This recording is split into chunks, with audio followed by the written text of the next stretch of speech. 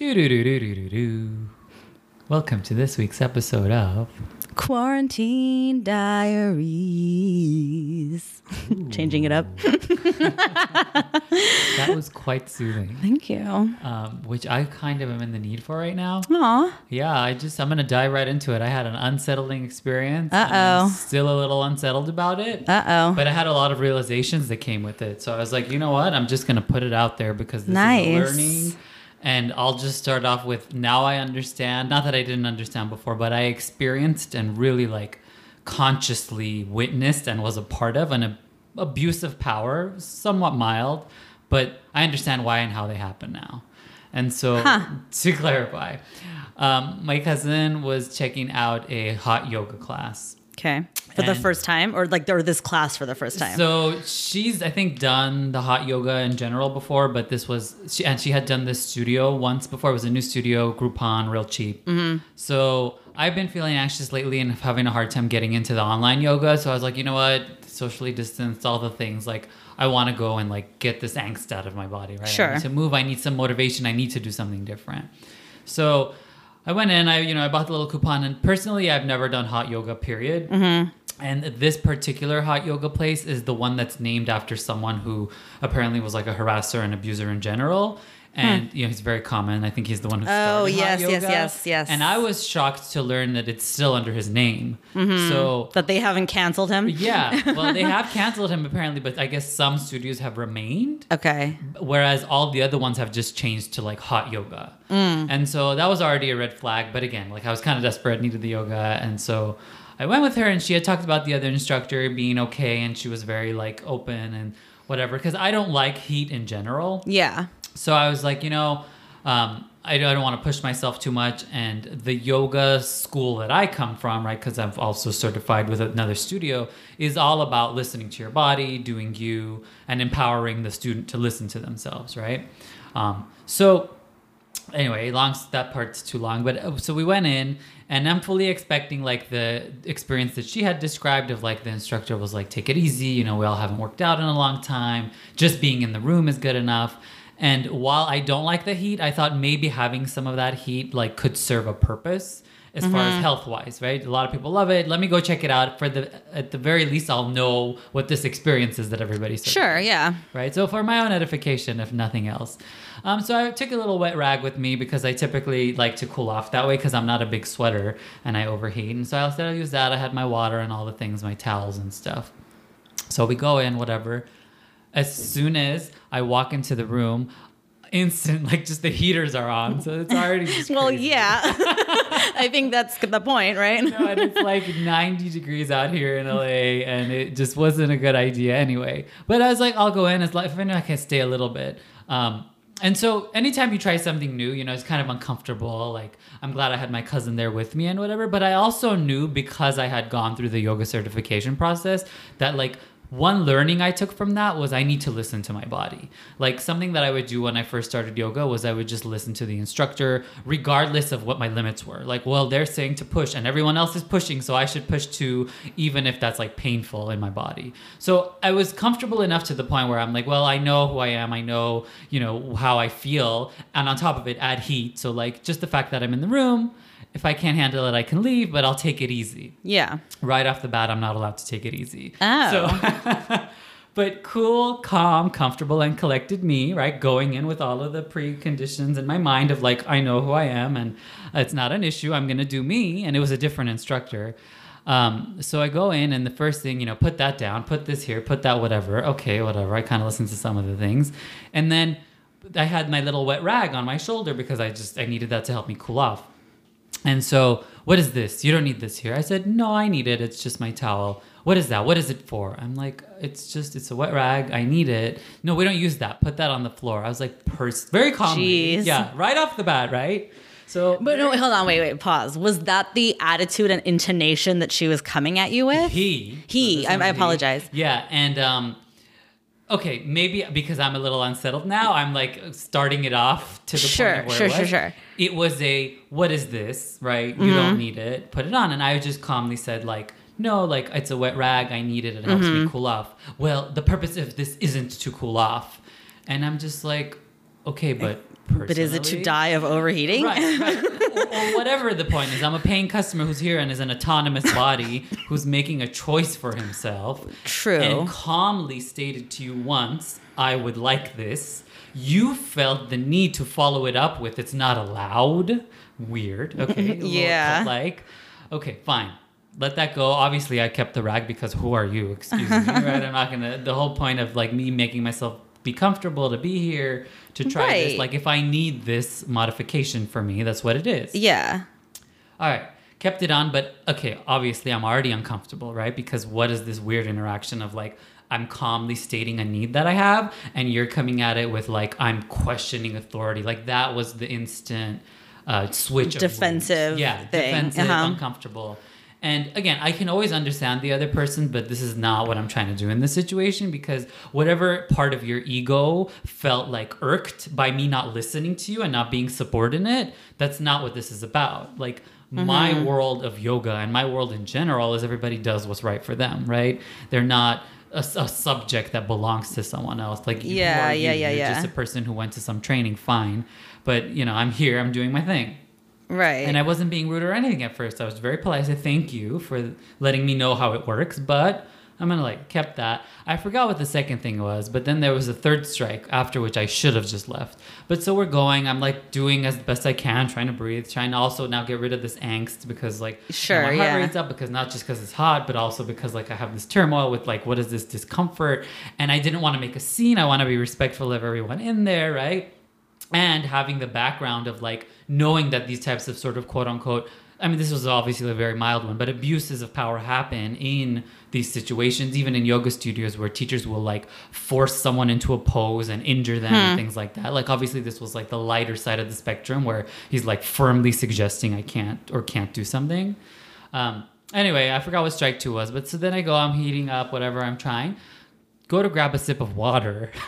Oh no, how dare you? How dare I? Oh, well, we're not allowed to drink water. You don't drink water? That comes after pose number whatever. Hell? In that instant, I was ready to grab my mat and leave. I was like, I cannot drink water. That's ridiculous. Not even if it would, like, let alone this is a 105-degree room where water is probably what's going to keep me from fainting. Yeah. Right? That I have to follow your rigid whatever. So I'm trying to, again, calmly without creating a scene in the class. Of course. Because this is like in the middle of instruction. Right. But clearly he's uncomfortable even telling me what to do. So I don't know what it is about me. He's never had someone not do what he's saying. Told, yeah. Even if it isn't a calm matter and I'm not making it personal. Sure. I took it that way. And obviously I felt that and so did the whole room. And so I'm trying to get out the words of like I appreciate that you're trying to teach me the ways, the way, because I'm new and this is the way of this whatever, but I want to acknowledge I don't want feedback. Like I'm opting out. Like let me have my experience, just please lead the class and I'm gonna do me. So in the middle of me trying to say like thank you, but I'm just gonna do me, like he just cuts me off and this is a very disciplined whatever practice. Oh, I was so ready to pack the mat up, get up and go. But here's my cousin in there. And I'm like, just hold it together. Gosh. And, you just ignore it. All the things don't make a scene. Yeah. Whatever, all of the things that like, and some of the things that keep you small of like, well, I shouldn't say anything, even though I really felt like I could have. I said, I'm just going to stick it out. I'm going to be the bigger person. And I'm going to have my experience and I'm going to continue ignoring him. But it got to the point of like, it was already tainted. So me being there, already uncomfortable from the heat, right, and trying something new. Now there's this added layer of like I'm willfully not doing what you're saying. I'm taking breaks and I'm honoring me. Right. So it was just too uncomfortable. And I look at my heart rate and it's like through the roof. So I calmly, quietly rolled my mat up again, respectfully. I don't want to disrupt. Of course, yeah. And I just left and he opened the door for me. And like, I almost took that as like, oh, are you telling me like, here, get out? Huh. But I think I'm going to make it a positive assumption. And he saw I was like, had a lot of things in my hand. So he was like trying to help me quietly leave type of thing. And I say that because later my cousin came out later and she's like, oh, he came looking for you later. I was like, yeah, try to make amends or like probably realize what he did was wrong. But anyway, that is what it was. That's interesting. Yeah. And I know it's a lot, but it's like fresh. I'm literally No, I don't think it's quote unquote a lot. I think I'm struggling to even like yes and you, because I, one, have never been to a yoga class, two, have never experienced somebody in a quote unquote position of power like that, like treat me that way, like where they're like just fully like putting their foot down, you know, about the rules. Yeah. Like, or at least not that I can remember, like right now, you know? So that's just like a really weird thing that you experienced that I'm like, that sucks. I know. So the reason I'm sharing, besides getting it off my chest, which obviously makes me feel better, but it's because of the learning. And I think it's a thing that a lot of people experience. So it comes back to the thing that, have we been conditioned to, I think last week's or the week before we were talking about, well, if you've had people react poorly to you being you learn not to be you. So whatever it is that's conditioned people to people please, which I tend to do, which I'm working on, you know, the teacher, I've got to do what they're telling me. They know better than me. And to be honest, it wasn't to the point where, like, obviously I was standing my ground, right? But it's because of the work I had done. Like, the old me would have put the water down and, like, maybe powered through and listened to what he had to say because of either fear or shame or people pleasing or whatever it was, right? But so part of me is like, well, I went in kind of conditioned, like, with this knowing that this power abuse exists in this world, and particularly in this cult-like class under this person's name. So right off the bat, like, my mind went straight to, if you're doing this to me, a cool, confident, comfortable person who's a man and has gone through yoga teacher training, and he's here like with the mindset of like, I'm firmly gonna do what I'm gonna do, and I felt uncomfortable. I can only imagine someone who's new to the world coming into that world and just being like, you know, you're uncomfortable, so you just do what the person says. But I also take issue with the juxtaposition, or like the dichotomy or whatever, or no, that's not the right word. I guess it's the juxtaposition of like a person who's saying that this is a very disciplined class and we have a way of doing things here, and everybody apparently knows that because no one else is quote unquote breaking the rules, and yet they're selling admissions on Groupon.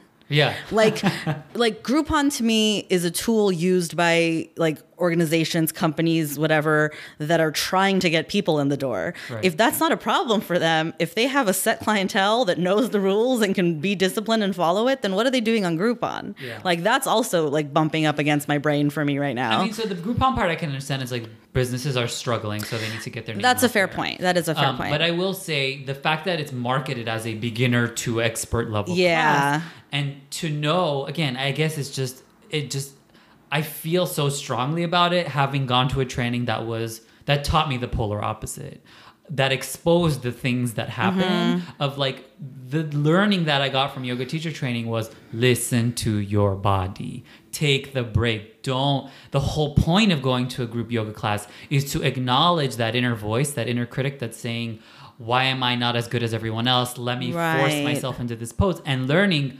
no, I don't need to compare myself to others. It's about me relative to me. Maybe I stretch a little more next week relative to last week. Maybe I don't. And it's not about pushing through. You know, and you could if that's what you choose to do, but it's definitely not about somebody else telling me don't drink water in a 5-degree room. Yeah, exactly. Exactly. After you told me to take the cool towel off my neck because that's not allowed either. Yeah, so wow. It irked me, it bothered me, and then of course I had to reflect later of like, should I have been more firm in my response? Because I was trying, as I mentioned, to be considerate of everyone and not make a scene. But I think we all fall into that trap. And I think, you know, I've heard women talk about they will stay in uncomfortable situations in the name of kindness because they don't want to be rude. Like, they get a bad vibe from a person, but they stick around because they've been taught to be polite. And I think that's wrong. I think, like, I want to learn how to, like, set better and clearer boundaries and know where the limit is. Like, was that the limit where I should have raised my voice and been like, excuse me? So here's the thing that I would like, because my gut reaction when you first said, should I have been more firm? My gut reaction to that, or my gut answer to that in any situation is, yeah, if it's worth your time and energy.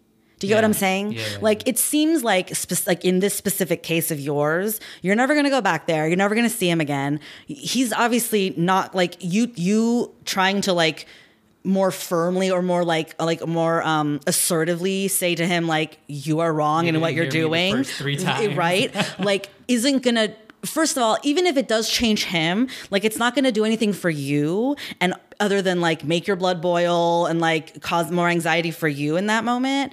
And so I feel like my answer to that would have been like, just let it, like, do what you did, right? Be calm, be cool, be collected. Get up and go. And get up and go when your limit is reached, right? Because it's not worth. And complain to Groupon about the experience. And you know what? Yeah. And that's a fair point too, you know, like, because we live in a capitalist society and that's our power is money, you know? But and it wasn't even enough for the money for me to be worth it. It was more like I need to make it known in some sphere of like that this is happening at the studio with the teacher. Maybe the owner needs to hear about it. Maybe whatever. And like while I didn't want to do the work of actually going after or whatever, maybe that makes a small difference of. I mean, he knew he was wrong, as I mentioned. He came later looking for me, and I was gone. But we don't know that. True. You know. He might have been just trying to cover your ass shit at the end of all that, so that you don't leave the bad review on Groupon, and so that you don't go on Twitter and start telling people about this guy and how bad he is at what his job. You know, this is true. And again, I don't want to assume the worst of people, but I'm saying we don't know, right? So, you know, no, that's a fair point. And I guess everything you said is true. Like, it wasn't going to change anything. I wasn't going to go back.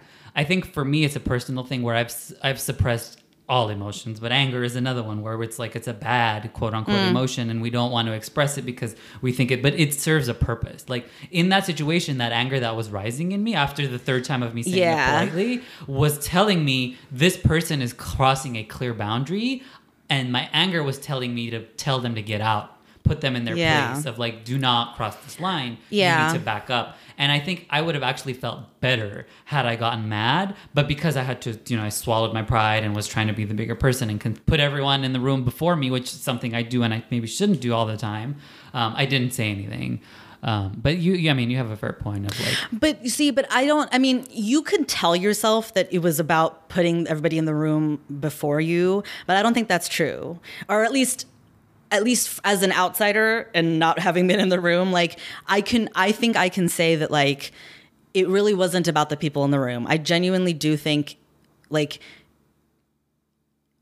I feel like if there was nobody else in that room and it was a one-on-one class and he said those things to you, I think you would have probably reacted the same way. Like, I mean, maybe not storming out on a one-on-one session, but you know what I'm saying? Like I think that I didn't storm out. I collected my things. Exactly. And but it would have been a storm out if it had been a one-on-one session, right? Yeah. You know, I think that like because of your work that you've done on yourself, and I put that in quotes because for the listener, not because I'm trying to like diminish it, but because of that work that you've done on yourself, I think that like you are like hyper conscious and hyper aware of whatever patterns, feelings, things that like are triggers or whatever for yourself, and that. As much as anger serves you, that serves you too. The self-control. Right. And I think that you shouldn't like deny yourself the work you've done and the progress or whatever you want to call it that you've made in those regards. Like, you know what I'm saying? By flipping my lid. No. And again, because anger does serve a purpose, and get angry, but also like, pick and choose your moments. Like this guy, who gives a fuck about this guy? You know what I mean? Right. Like me going tit for tat in that room was going to serve exactly. No one. Exactly. Yeah. And so, and the irony of him saying this is a disciplined practice, where unbeknownst to him, I'm clearly way more disciplined than you. Right. Like, and so it was a whole weird experience. And I'm not glad I had it, but I'm glad like I learned from it, and I'm glad I can share it, because this does happen. Like abuses of power we see happens in our society, and I was like, if this happened to me on this small level and it felt this bad, like how much worse people in situations where they aren't the paying customer, are the employee, are the ones who need the job and need the money for survival, and have someone telling them, do this thing, right? And so, you know, it kind of made me feel bad all around. And like, I was like, well, how do I change this? And like, or well, I don't know. It's not a great thing. I was like, do I go back and like, you know, explain to him whatever and all these things? I was like, I don't know. Like you said, it was too much work. And you know, and sometimes like we have to accept that while the work is worth doing, right, for the benefit of the world, like not every single person is worth our time and worth like engaging with and trying to come to the table with, you know, for the sake of like common ground and growth and learning, because some people are just never going to meet you there anyway. And so it's like, you're just going to bang your head against a wall and like who cares, you know? Yeah. And it's just kind of sad to me because he didn't come off as like this rude authoritarian person. I really think he got uncomfortable as soon as someone said, like, it must have been the first challenged time. him. And he took it as a challenge. Like, I wasn't challenging him, but Fair, yeah. he said, put the towel down. And I said, thank you, but I'm going to keep it. Like, how dare you not do the thing? And maybe it was his internal fear of like, he's been taught and he's doing his quote unquote job and he's supposed to enforce the rules in the room with everybody else. And it's a disciplined practice and you need to push yourself. And the whole point of being here is to and if he breaks the rule, whatever, like, what does that say about everybody else and him? Yeah, no, that's a good point. And so I'm sure he's been, I wouldn't say abused, but that's happened to him. Like, he's been indoctrinated through the training he went to that this is how it is. And clearly he's never told anyone no when he went to the training, right? Yeah. Like, he did what everybody said to do because he didn't question it. And I think that's another huge thing I took out of mine. Training was like, we learned to question everything. Like, even the instructors who were leading the yoga teacher training, there were several because they all were experts on different topic, would say like, even question us, like question the person telling you to question, because even we don't know everything. And I don't know, I think you have to come to a level of enlightenment where you let your ego go to the side in order for you to be able to be like, I'm here as a person in front of you telling you I know better than you because I'm training you in this thing, but I'm also telling you I don't know better than you. Yeah. That's how comfortable I am in this situation. And I don't think a lot of people are there. I think a lot of people feel like they need to save face. Well, I'm the teacher here and I got to know better than everyone. And if I don't, what does that say about me? And all it says is you're human and no one has all the answers. Yeah. But not everyone sees it that way. Yeah. Well, and especially in something as, forgive me, low stakes as yoga. Like, you know what I'm saying? Like, in the grand scheme of life, I'm not saying yoga's unimportant, but like, or as a practice, right? But like, when you take like the net positives and the net negatives of the world, it's like yoga doesn't really like do much there. You know what I mean? Like, what's the mostly it's recreational, mostly it's health reasons, whatever. Like, it's not, you know, it's not like an indoctrination. It's not like an ideology. It's not, you know, it's like, it's just a thing that people do, you know? And so like perspective, I think in that regard also is helpful. Yeah. Except that apparently it is all the things that you described that it shouldn't be in a lot of places. That's fair, yeah. And that was for me like, wait a minute. So I'm the anomaly. My studio was like, I don't know. I don't want to like compare numbers, but so there are a lot of places, studios, yoga, or any other type of fitness. You see it in CrossFit and all that, where people are going and getting major injuries because they're CrossFit person which I don't want to discount them, but I don't even know how much training they get. But however much they get, you all have injuries. Every single one of you has your knees wrapped because you've busted it trying to throw 800 pounds in the air while you jump into a backflip. Like, what is the end goal? And I'm not judging any of the people, even though it really sounds like that. So maybe I kind of am, because I'm a risk-averse person. I don't like injury because I think, you know, it's one more thing. And some people will say injury teaches you. I don't buy that. I'd rather learn without the injury, right? Yeah. I'd rather prevent the injury. I'd rather learn from somebody else. Yeah, I agree with that. But so there's a whole school of like yoga that says you need to get injured because that injury will teach you something. Like, it serves a purpose. And they go in and they adjust students and they hurt students. And then the subordinate, the students who are seen as like less than, are just supposed to and do go along with the all-knowing yogi who, unfortunately, also is using some ancient wisdom of spiritual practices, of connection and things where they can also sort of manipulate people better. Because but doesn't that sound suspiciously like the people that like flagellate themselves, like the Christian, like the sect of Christians that whip themselves and give themselves like scars on their back because that's supposed to like help you reach some sort of touch with God or whatever?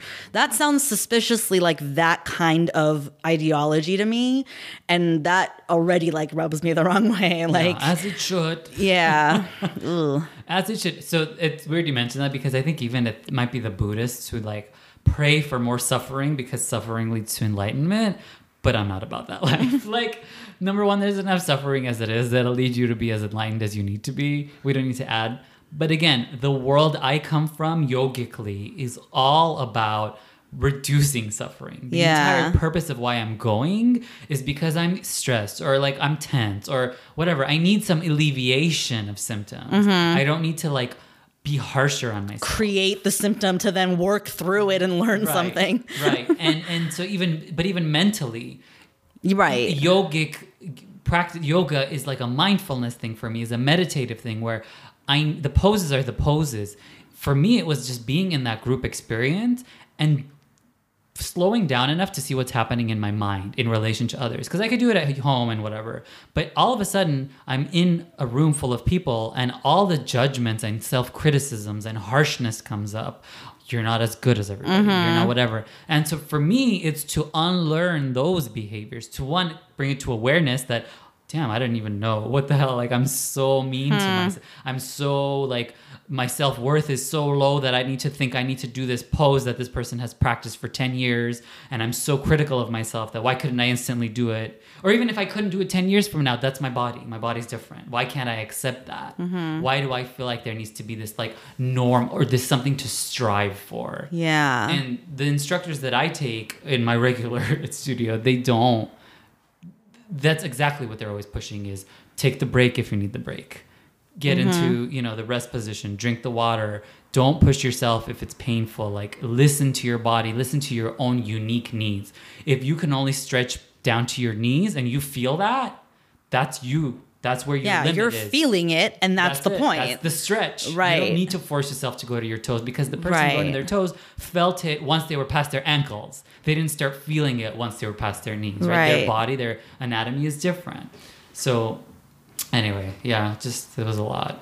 No, I think that's really like I this sounds so patronizing, but like I'm proud of you. Like I'm proud of you for like handling it the way you did.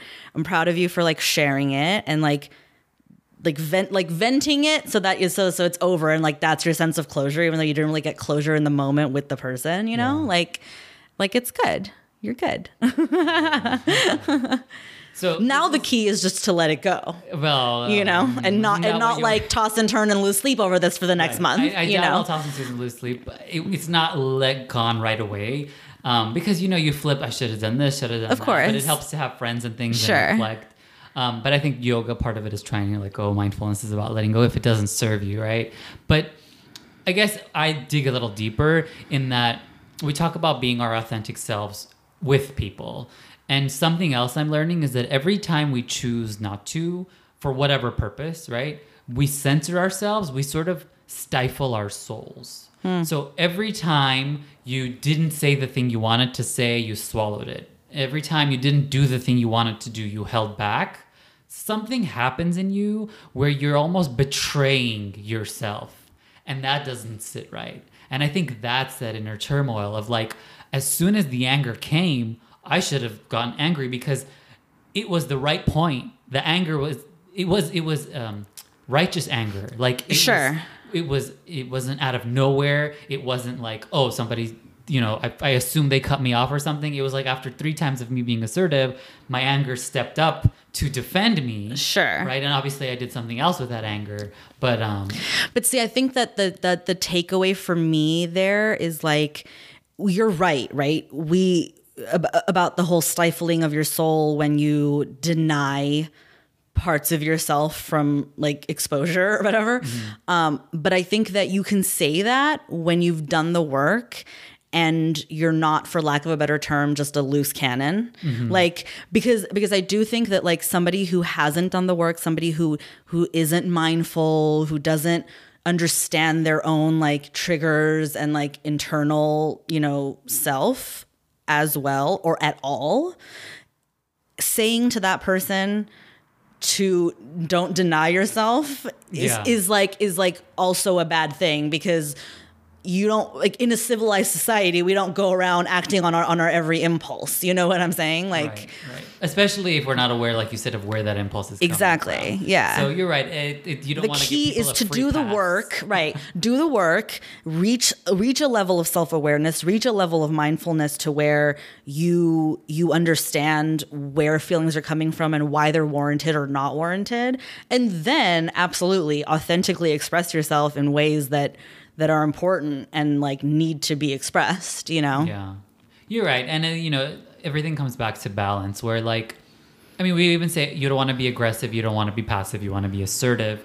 And we do see people that are so easily triggered by things that they almost bring upon themselves. Like, so-and-so looked at me wrong. Like, right. This person cut me off. Like, no, that person had their blinker on and was trying to get in your lane. And you didn't see them. Whatever. Or whatever, Or they literally just changed lanes in front of you and you are labeling projecting, that as being... yeah. No. A person changes the lane. If no, they you're come in right. front of You're you, right. Sometimes that's not cutting off. They changed lanes. Were they supposed to wait to get behind you? Or then are they cutting the person behind them? Right. How many cars is before that? You know what I mean? Right. And I get that if they're too close and they do it aggressively, obviously there's a fine line there. But you do see it where people get upset and get road rage because something else is bothering them. And that was the trigger. Like, or they're letting people walk all over them at work. And then now this person quote unquote, they saw it as, and now they're taking it out on this person because they haven't done the work and they haven't recognized, well, maybe I need to have a conversation with my boss. Maybe I need a career change if I can, like if I have that luxury. And not, instead of addressing the root of the problem, like just taking it out on left and right. And just like exactly blowing up everywhere. Exactly. So yeah, there's a happy medium there, I suppose. Yeah. So. Good stuff. I don't know how good, but well, no, good discourse, if nothing else. Yeah, it's stuff, and I don't know. I guess I want a message to be out there that listen to your body, like honor your needs, be confident, so confident in yourself where you know who you are, and that takes work. It's like so much easier said than done, right? But like, don't give anyone power over you, I guess is what I'm saying. Like, no one is the authority of you and your life and your body and your experience and all of it. And so if there was one message I would want people to take away that I hope to also practice better is like, don't give your power away to others. No one, no matter what their title is, right? No matter what position they have, they are just another flawed human being like you. And you know you better than anyone knows you. So you are the authority on your own life and your own self. And like, be confident in that. Like, just be firm in who you are. And nice. That would be the message. Yeah.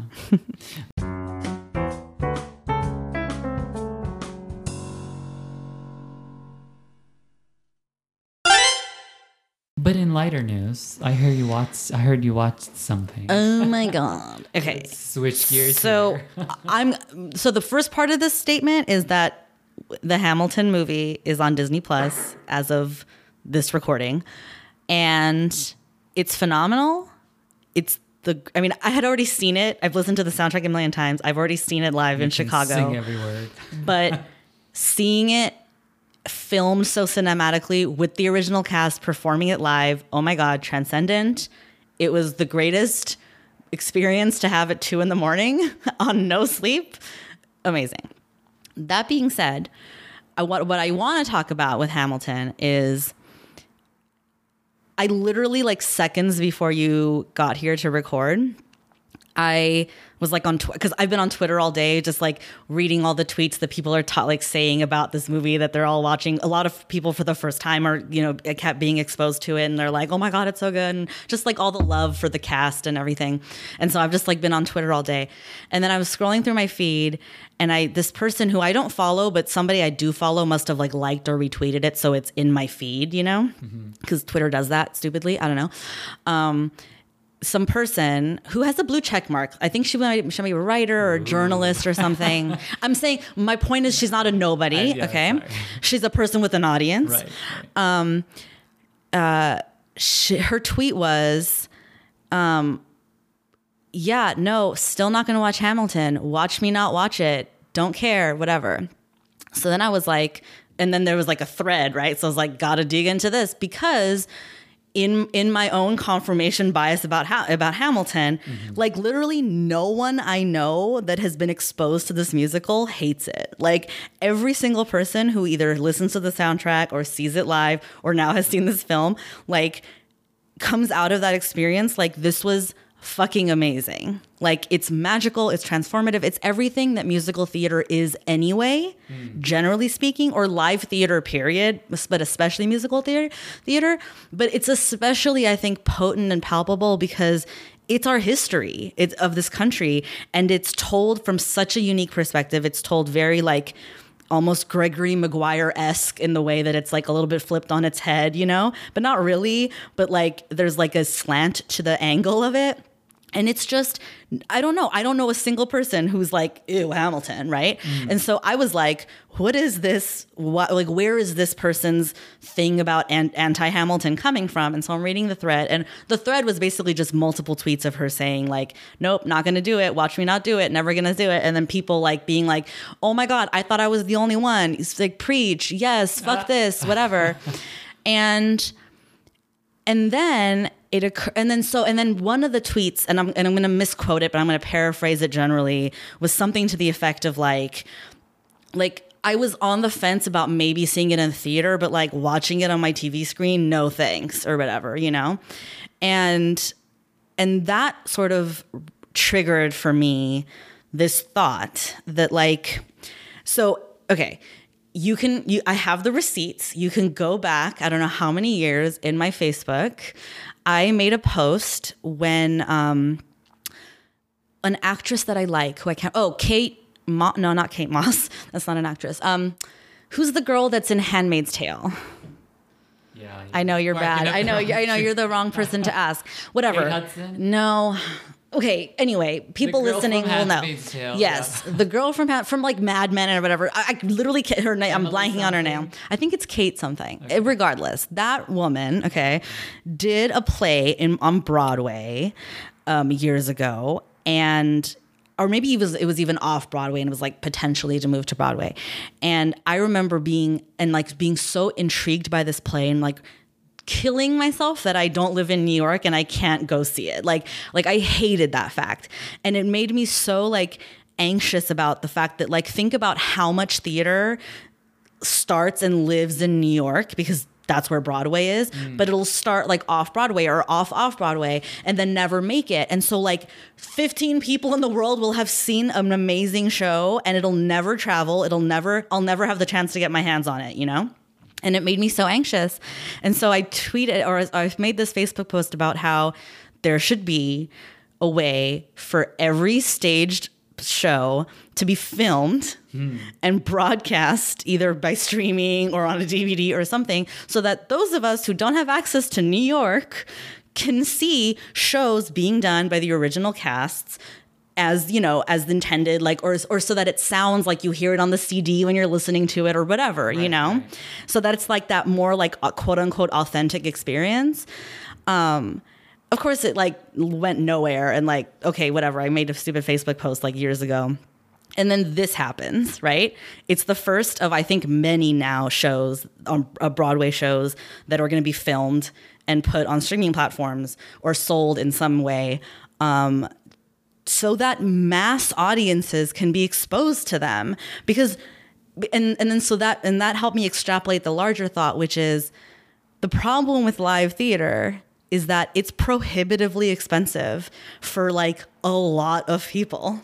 So many people. I don't want to say a majority because I don't know, but like so many people will never have the opportunity, financially speaking, to sit in a theater and watch a live production of anything, right, because it's so expensive. Mm-hmm. And that leads to a culture about theater, which is like, oh, it's highbrow, oh, it's unnecessary, oh, it's elite, oh, it's whatever. And what that's doing is so many people that can't afford theater don't understand that musical theater especially, there's a magic and a power to it. There's something amazing about sitting in that room and having that experience. And it's unlike anything.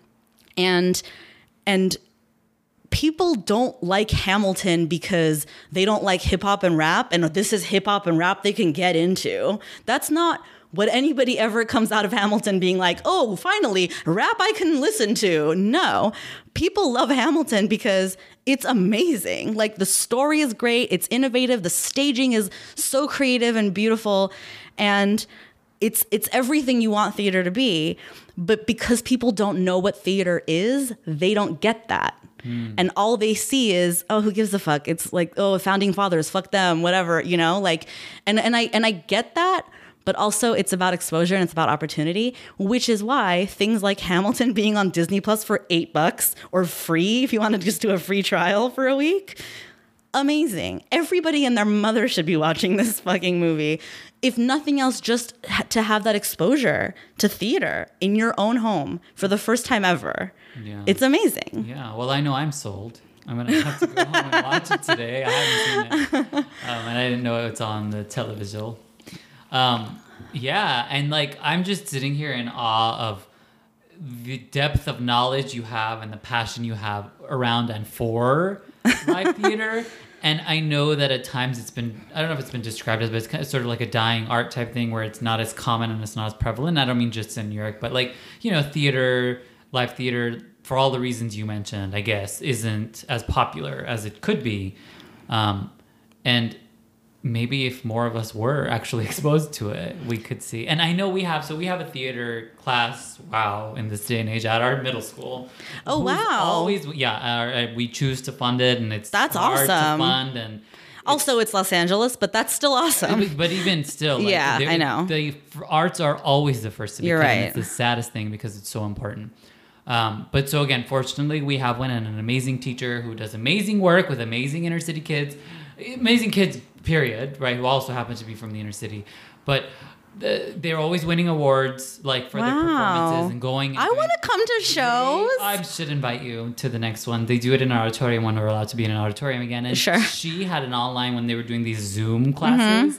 There was some event, whatever, that she had her kids sign up for to participate in, where I'm pretty sure the main guy from Alexander Hamilton, Lin-Manuel Miranda, showed up in the Zoom call. Wow. Where the students were present and watching and participating and taking class. That's so for cool. Theater. So anyway, I'm talking up because it's just an amazing program. But I wanted to say is I know that she's taken middle school kids who, what are they interested in? Zero, right? TikTok, whatever's on my phone, even that, they're numb to everything. Yeah. Who can't sit still, who won't stop talking to save their lives, who are, getting themselves into trouble, who aren't the best behaved, all the things, right?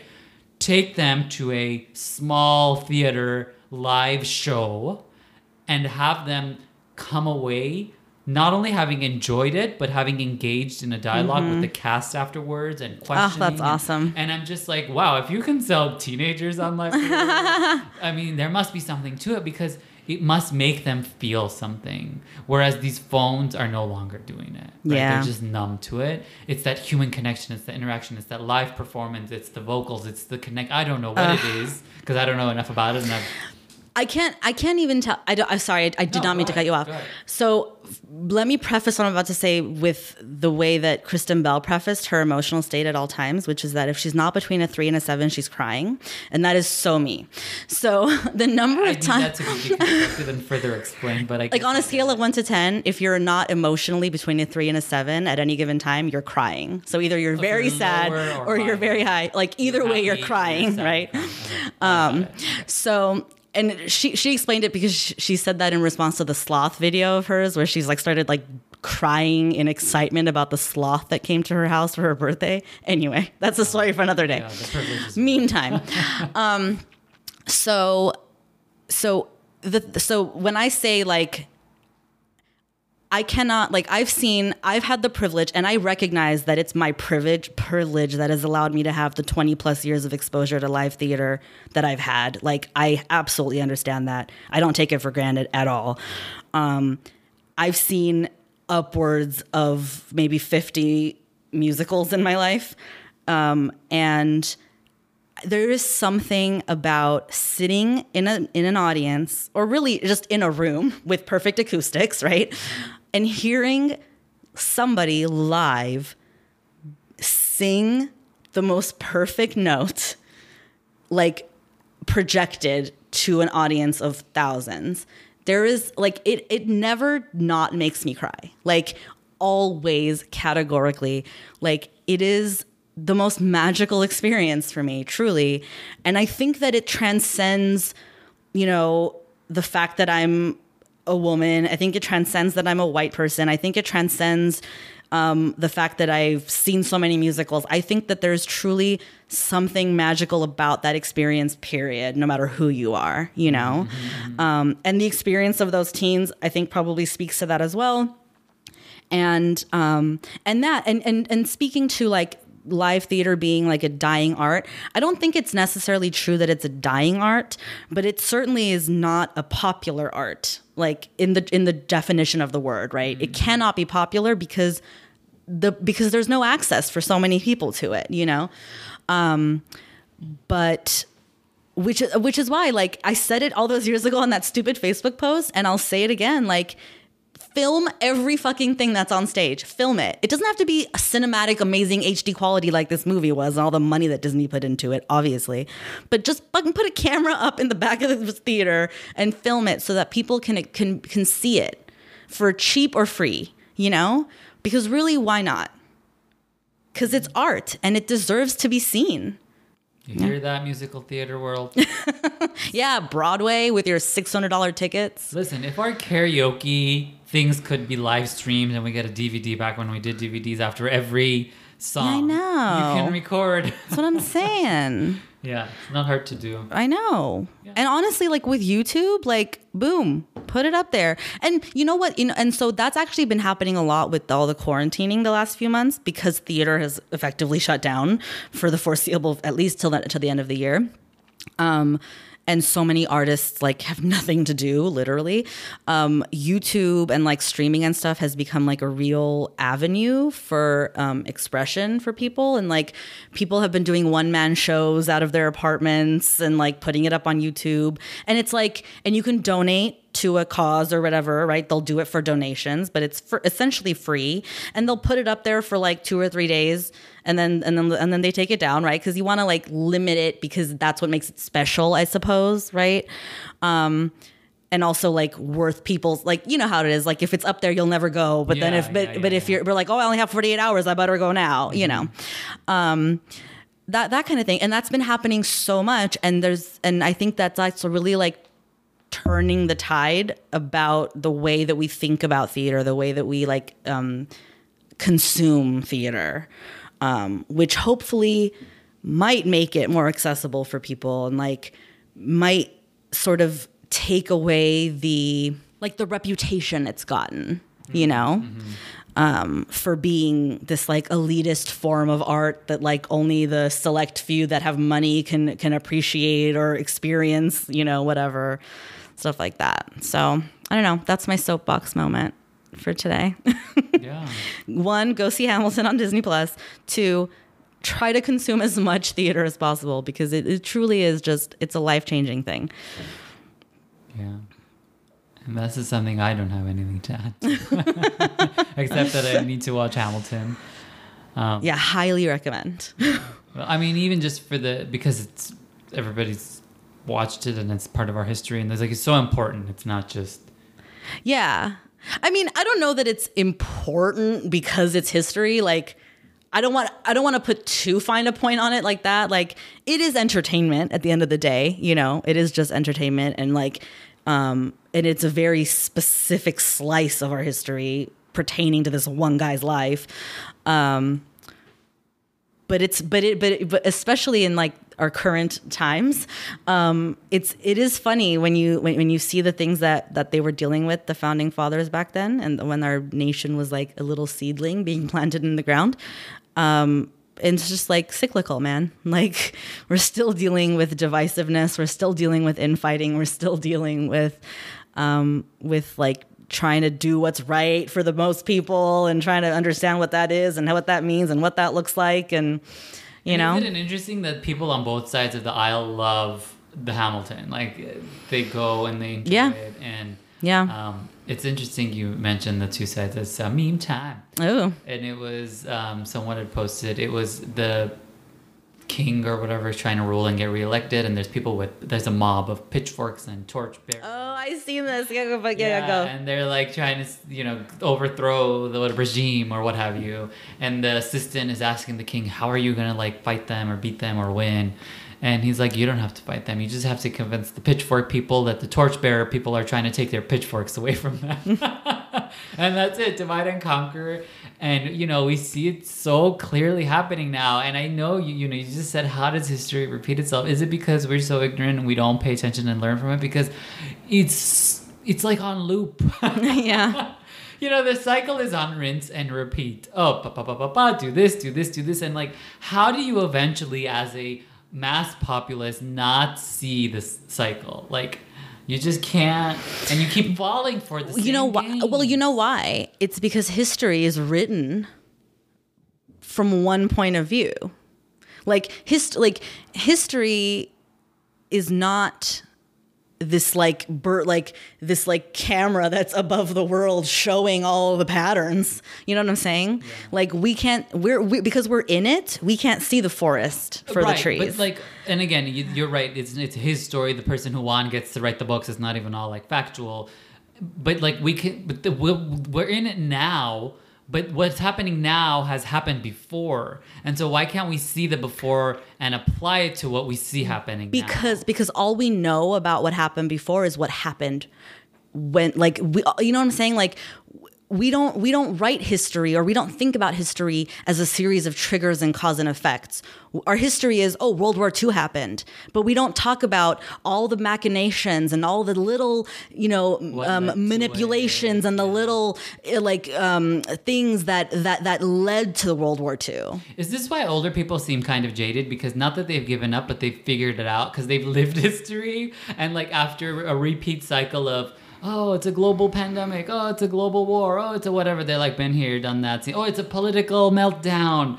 Parties versus each other. They kind of throw their hands up and be like, just live your life. No, I don't think so. I mean, maybe. I'm not going to say no, but I also think that like it's a privilege to be an 80-year-old person and know you're going to die soon and not have to worry about it. You know what I'm saying? Like the reason we care is because it's our world we're trying to change. You know what I'm saying? Like, and that's the burden always of the younger generation. That's just the way life is, right? Right. So I'm sort of rewinding here, but I'm going back to the whole why don't we learn is the, people in positions of quote unquote power doing that divide and conquer tactic. Like at the very least, why can't we see that that's the game they're playing, and it's not me versus you, it's all of us together versus maybe the few, and that collective uprising that doesn't happen because we don't come together, and maybe it's happening more. We speak out there what we want in the world, and maybe more people are. But we fall, even me, we fall for that trap, that trick of like, oh, this other party person, how can they not whatever? It's like Well, I think it comes from a deep indoctrination, and I don't want to speak about the world at large, but I know I can speak for like the way that this country works, again, generally, like not on an individual level, but like generally speaking, in the way that our politics and our economy and everything function infrastructurally in this country, like we are divided, and we are like sort of able to be conquered because we've been indoctrinated to be to seek individualistic gain. Right. Over the collective. Yeah. That is what quote unquote made this country so great and made people want to come and move here, all these like all these like immigrants and generational immigrants, right? Like it's because like I couldn't do that in my home country, and like in America you can do and that is the sort of ideology that is so like permeated and pervasive in the way that we learn history in our schools, and the way that we talk about civics, the way that we think about patriotism and everything. Yeah. And so rugged individualism. So then it's we sort of perpetuate or propagate our own demise that way. And when you think about all great empires, that's how that happens. Rome fell, Britain fell. Like we were an empire. Again, and cyclical. Well, right. Rinse and repeat. Can we prevent the falling, please? Yeah, that's a good point. That's a fair point. I think back to like when there's like collective mass uprisings of like a country, it's always somewhere where there's like a monoculture. It's a single. Exactly. They're all the same much people. Smaller countries too. Right. And you think, oh, they rose up and they overthrew us because like everybody knew everybody's uncle because it was all in the family. And they can all sort of agree on the same base value system, you know? We don't have that here. We're this mixing pot, which is actually a strength, but apparently can be used to our detriment. That's right. Like, we're all kinds of people from all kinds of places, and we have a hard time, I guess, coming together and seeing that we're all one, because we're not really all one. Right. We're all a bunch of parts trying to be one. Right. And it's that mishmash of, like you said, the indoctrination of, do I become assimilated? Do I keep my roots and my heritage and my traditions? Mm-hmm. What do I bring to the table? What do I hold back? What serves me? What doesn't serve me? And and really, see, like, even those thoughts are the problem, right? Because really the point of a melting pot idea or whatever is just bring your whole self to everything, because that's what makes it a melting pot. And let's celebrate it. Exactly. Like, you shouldn't be worried about this part, that part. What do I do? Or what do I not do? How do I hide this or bring this to the table? No, the point is we should be able to bring our full selves, our whole selves, all the parts of us, whether we're like third generation American or we just got here yesterday, whatever, right? That's what makes it a strength in our diversity. But why do we feel like we can't? Because clearly we don't feel like we can't. Because so much is tied to, like, think about like, okay, I'm not the authority on this, so I'm just like speaking off the cuff, so like whatever, I might be wrong or whatever, but like this is my 2 cents on it. Like, when you think about, you know, why do we even do a census? Like, why do people in government need to know that I'm Caucasian and Hispanic or Pacific Islander or whatever? Yeah. Like, that's the first box you check when you get to Ellis Island, right? Is like, what box do you fit into? That's already the problem. Yeah. No, good point. We're all just people. You need to know how many people so you can provide resources. Right. And I'm sure, again, maybe there are other underlying things of, like, they try to analyze certain populations maybe need more or less of certain things. I don't know, but even that speaks to a greater issue. Like, why is that true? Right. Because you've denied those people certain things already before. You know what I'm saying? Yeah. Like, I'm just trying to say is they might make the argument if they're trying to do it for some good purpose, but you're right. It isn't good to divide people up and put us in boxes because we're all just human. And here's the common denominator, or the thing that should bring us all together, and I'm sure it does. Isn't everyone's food just great? Isn't that the thing that makes us all realize, don't you want to try every food from pretty much every culture? That's true. And there's good in all of them. And if it's something as like primitive as that we can all just gather around, that literal pot of like every type of food. Yeah, if that doesn't help you have empathy for your neighbor, like, I don't know, you know, yeah. No, but even if it's a selfish thing, like, isn't it great that you can taste the world's flavors in your own backyard? True, and yeah. authentically, because the person from that part of the world is here making it their authentic self. Right. And I think food is a good unifier. Food is the great unifier. And I'll say this, we don't realize how much in common we actually have unless we interact, because you'll talk to people from other cultures and you're like, oh, we do this in our culture. They're like, you too. Oh my God, that happens all the time to me. Opposite side of the world, completely different language, just eons apart. And like, you also light sage to get rid of the evil spirits because you learned that on your continent, millions, whatever, however many miles away from my continent with my people. Like, where did that truth come to my people, 1,000 years ago, and to your people other side, and then now we're here and we both think, oh, it's a weird thing that just our culture does because we're from wherever, and like we all kind of believe in that thing and we do. Yeah. I mean, it's like a weird example, but no, but you're right. and so okay, so take any other example of that, right? Like, and it's true. Like, we are not as different as people would want us to believe that we are. Behaviors, like we gather around tables and we eat, and like we have our we have humor, we have stories, we have traditions. Everybody has that interact in exactly. Similar stigmas exist. And it's funny because, we talk about the mask versus unmask, which we don't bring up because I won't bring up, but I'm bringing up because it shouldn't be an issue, but it is. But anyway, I was like, oh, it's us, it's America, we like freedom, this is an issue here. But then I listen to people from other parts of the world and I'm just like, they're talking in their languages on their news channels about the same issue. You know, our people are stubborn and whatever. Like, they're having the same types of conversations halfway around the world. That we are here thinking we're so alone in our Americanness of having this struggle of like, should we wear it, shouldn't we wear it? Whereas it's sort of a global phenomenon. Yeah, I think maybe not global, but it exists. Sure. Yeah. You know what? I'm not going to touch that because I have a lot of strong opinions that are just not going to be helpful to anybody to share. So, which is why I was like, I don't know. But you're right. And if Common nothing else, experience. exactly. And if nothing else, the thing about the mask is like, you're right. Even that is a unifier in that we are all can't agree on what the right thing to do about it is. Right. And the conversation we were having, again, it was like things we're having here that I wouldn't think they would even quote unquote know about because whatever, I don't know better. The 5G controversy and this and that. I'm like, you guys are talking about that way halfway. Like, aren't you guys still on 3G over there? Like, but I guess... satellites are satellites. Right. And we're all sort of...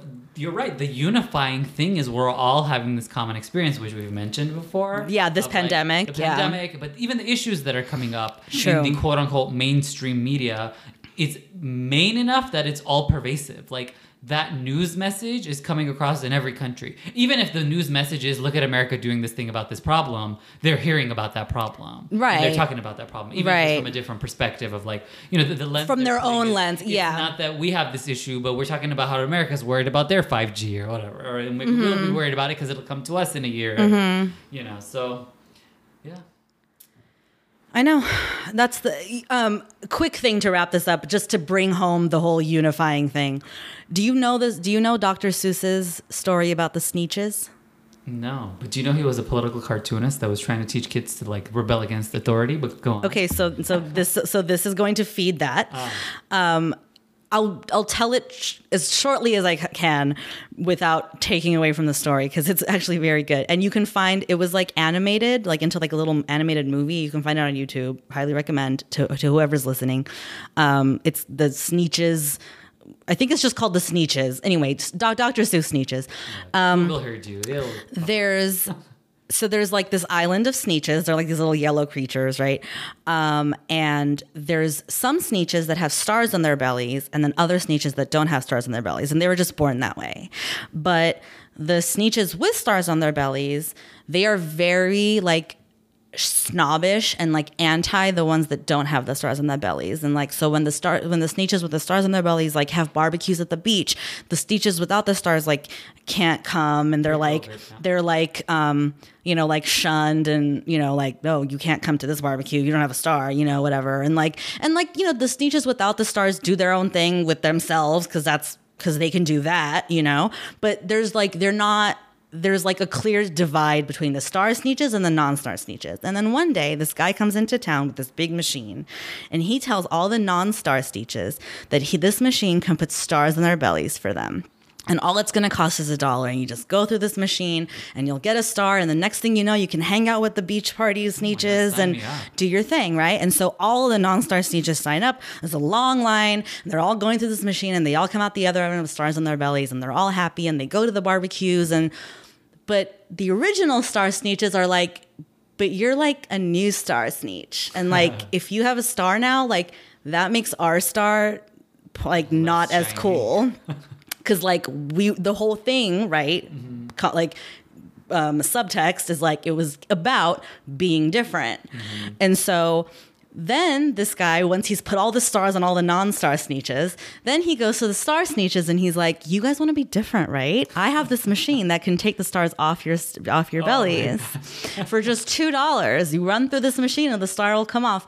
And around it goes. And this man milks all these Sneetches for every last cent. And then by the end of it, you know, some people have 2 stars all over their bodies. You don't even know who the original star Sneetches are. You don't even know who the non-star Sneetches. Everybody's all a mixed up jumble, and they're all destitute now, right? But guess what? They're now all on the same level. And that's when they realize that there's strength in their unity, and that dividing themselves on something as superficial as having a star and not having a star, which clearly this machine was so easily taking them off and putting them on, so it's clearly not even that big a deal. shouldn't be the thing that they use to divide themselves, and they all create a Sneetch society that's inclusive, and they all get to live in it happily together. Can we all just be as good as a children's book? Like, is that the least we can do? How easy? It is my absolute favorite Dr. Seuss story. It always brings tears because now I'm at like an 8. But yeah, I think it's just such a perfect metaphor for our society. Yeah. And globally, in this country, whatever you want to call it, it's such a perfect metaphor that something as superficial as a star on your belly that really doesn't even matter because it can so easily be changed, or it's not even a thing. Yeah, is the thing that divides us. Have you seen The Gods Must Be Crazy? Old 80s movie. I think I've heard of it, but I don't think I've seen it. It's human nature. Like, we want, like you said, to differentiate ourselves. And we want something to be unique. It's kind of like you think about the diamond and how it's so expensive, but then you hear about how there's like tons of diamonds in an underground warehouse somewhere that they're not releasing because if everyone had access to it, it would lose its value. Exactly. It's not unique and special. So as human beings, we're always seeking the unique and special thing, but we're also always trying to fit in. So that's like, again, like the dichotomy of it. We're so weird as humans. But then The Gods Must Be Crazy is like, it's a tribe. I believe it's an African tribe, and they're just living in the desert and they don't have anything different. Everybody works together, and like a Coke bottle falls, and like they use that, and it brings like, now I have this Coke bottle that I could use to smash an animal or use it as a tool, and it starts like this divide, and the person tries to get rid of it, saying like, we were so at peace working together, now look at us, I'm better than you, whatever. So like, it's just that whole thing that I want to have more than you, I want to have power than you, I have this tool. Yeah, we compare and we compete. But just with the uniqueness thing, and I guess we'll leave it with that, is like, you know how on Instagram you'll get these ads about master's classes, and there was a RuPaul one, and I listened to the trailer, and he's like, we weren't born to fit in, we were born to stand out. And again, all we try to do is to blend in and fit in and be like everyone else, when like we're all unique individuals who should be shining our star, however our star shines, or non-star or different color star, because we were put on the purpose with that unique thing. That's true. And so the more we try to be like everyone else, and I'm not judging, but we do plastic surgery and we go to the gym and we try to fit that perfect model of whatever it is that we're being sold as the thing everyone should be like, we lose our individuality. And there's such a strength in the uniqueness of each human. You know, it's like each snowflake is different when you look at it under a microscope. Why should we take each one and make it into like, smash it into a flat, whatever, cube, or whatever. So be unique. Whew, amen to that. Yeah. Own your star, own your non-star. Yeah. Be you. And we'll see you in the next. We'll hear you. We'll talk to you in the next. That's right. Bye. Bye.